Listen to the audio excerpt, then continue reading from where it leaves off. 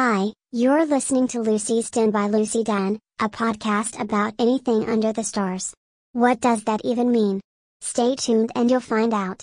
It's kind of like an online diary. It's kind of intimate. It's kind of distant. There may be fiction. There may be facts. There may be breakfast. There may be hacks.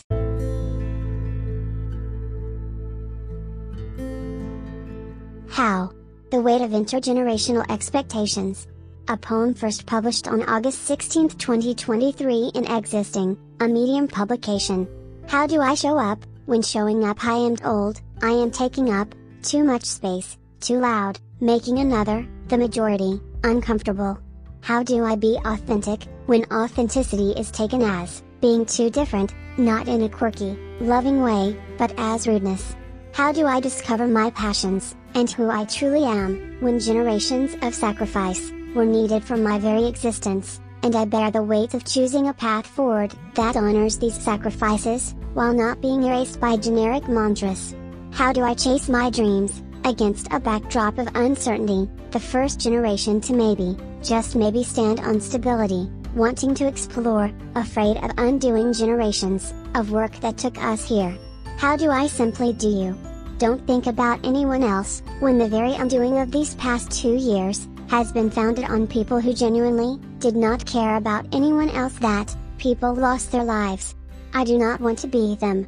I want to be me, but not at the cost of another's safety. So, you might have your answer, and it might be very, very simple to you. Before you dish it out, perhaps consider that your advice might not actually simplify for another, just because it's simplified for you. Will you offer a solution, even at the cost of it not actually working for someone else? Will you shame another for not trying an option that seems so simple and elegant to you, uncertain why it wouldn't work for literally everyone else, if it simply worked for you? Or will you offer solutions when asked, and be receptive to feedback, and have a discussion, not a preach session? Will you offer company and solidarity in a road taken, and ultimately chosen, by another? We will all take different paths, and yet have shared humanity.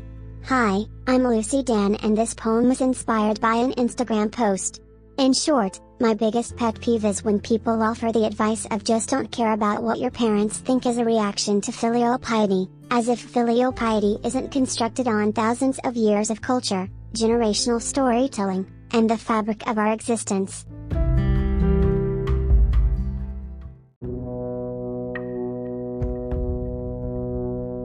You can now add Lucy's newest poetry collection to your library. Tiny Poems from the Pandemic, poetry of all of the moments in between is now available in ebook and paperback format. Be sure to tag her on Instagram and Twitter with your purchased copy. Like this episode, don't forget to share this with one other person. Follow us on Twitter, Instagram and Medium at RAMYEONJPG.